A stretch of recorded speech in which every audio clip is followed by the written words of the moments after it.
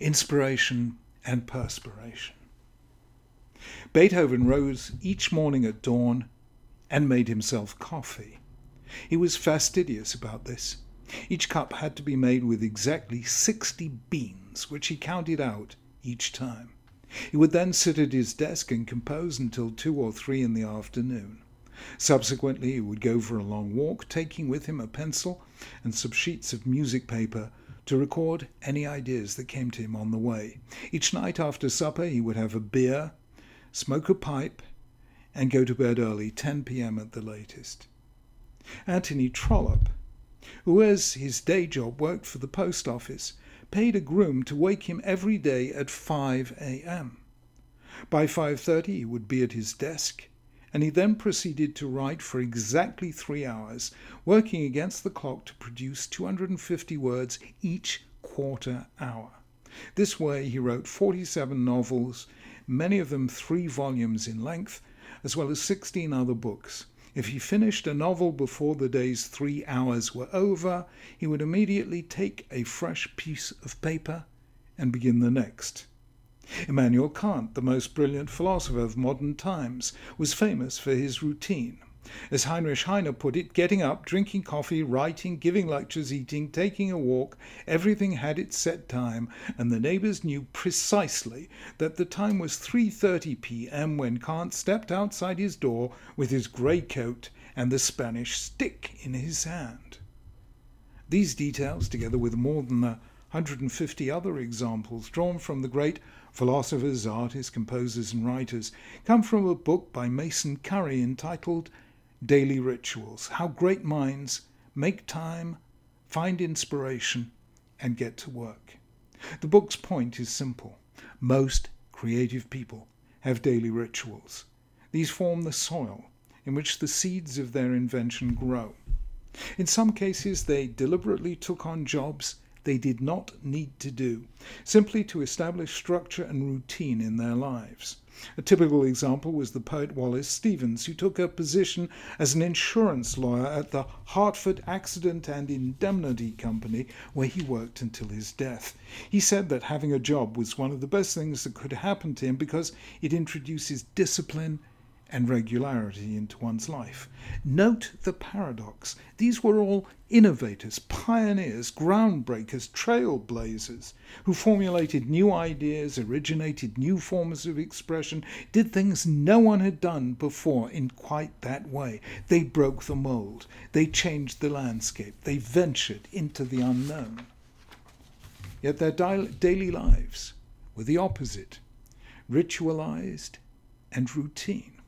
One could even call them boring. Why so?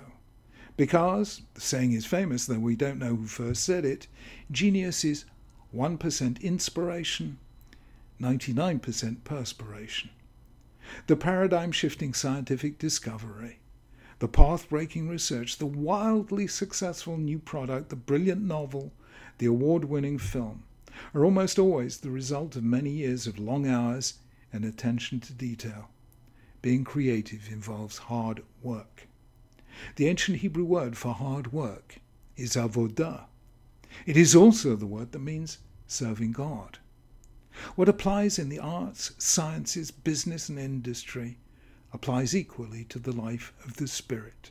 Achieving any form of spiritual growth requires sustained effort and daily rituals.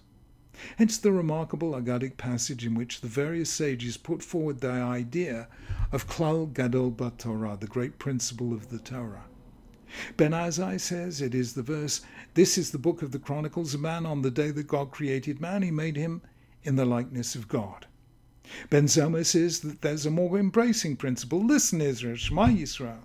The Lord our God, the Lord is one." Ben Nana says there's a yet more embracing principle. V'ahavta l'reacha kamocha.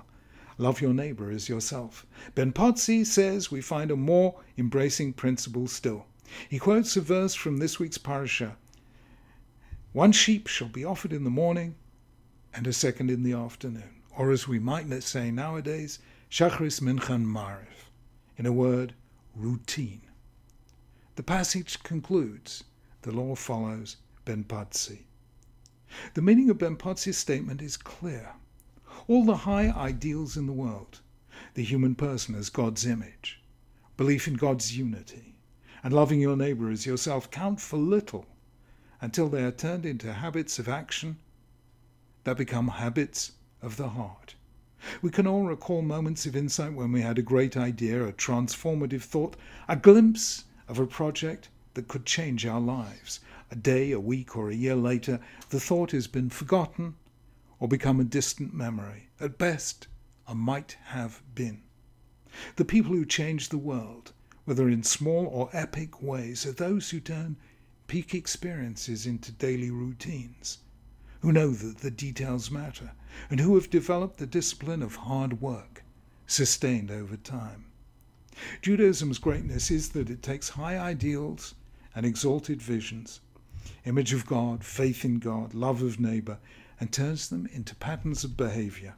Halakha, Jewish law, involves a set of routines like those of the great creative minds, reconfigures the brain, giving discipline to our lives and changing the way we feel, think, and act. Much of Judaism must seem to outsiders, and sometimes to insiders also, must seem boring, prosaic, mundane, repetitive, routine, obsessed with details, and bereft, for the most part, of drama and inspiration. Yet that is precisely what writing the novel, composing the symphony, directing the film, perfecting the killer app, or building a billion-dollar business is most of the time. It's a matter of hard work, focused attention, and daily rituals. That is where all sustainable greatness comes from.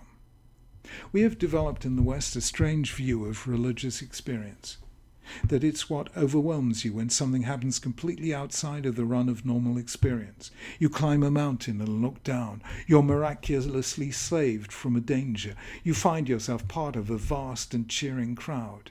It's how the German Lutheran theologian Rudolf Otto defined the holy as a mystery, both terrifying and fascinating. Mysterium tremendum et fascinans. You are awed by the presence of something vast. We have all had such experiences. But that's all they are, experiences. They linger in the memory, but they're not part of everyday life. They're not woven into the texture of our character. They don't affect what we do or achieve or become. Judaism is about changing us so that we become creative artists whose greatest creation is our own life. And that needs daily rituals.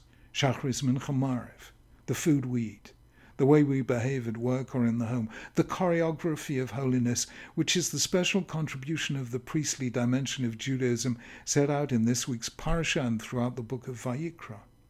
These rituals have an effect. We now know through PET and fMRI scans that repeated spiritual exercise reconfigures the brain.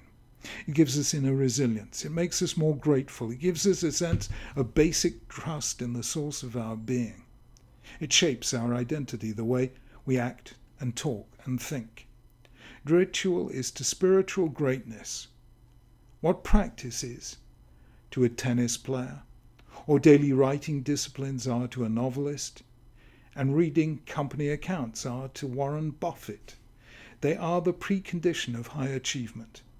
Serving God is avodah, which means hard work. If you seek sudden inspiration, then work at it every day for a year or a lifetime. That's how it comes. As every famous golfer is said to have said when asked for the secret of his success, I was just lucky. But the funny thing is that the harder I practice, the luckier I become. The more you seek spiritual heights, the more you need the ritual and routine of halakha, the Jewish way to God.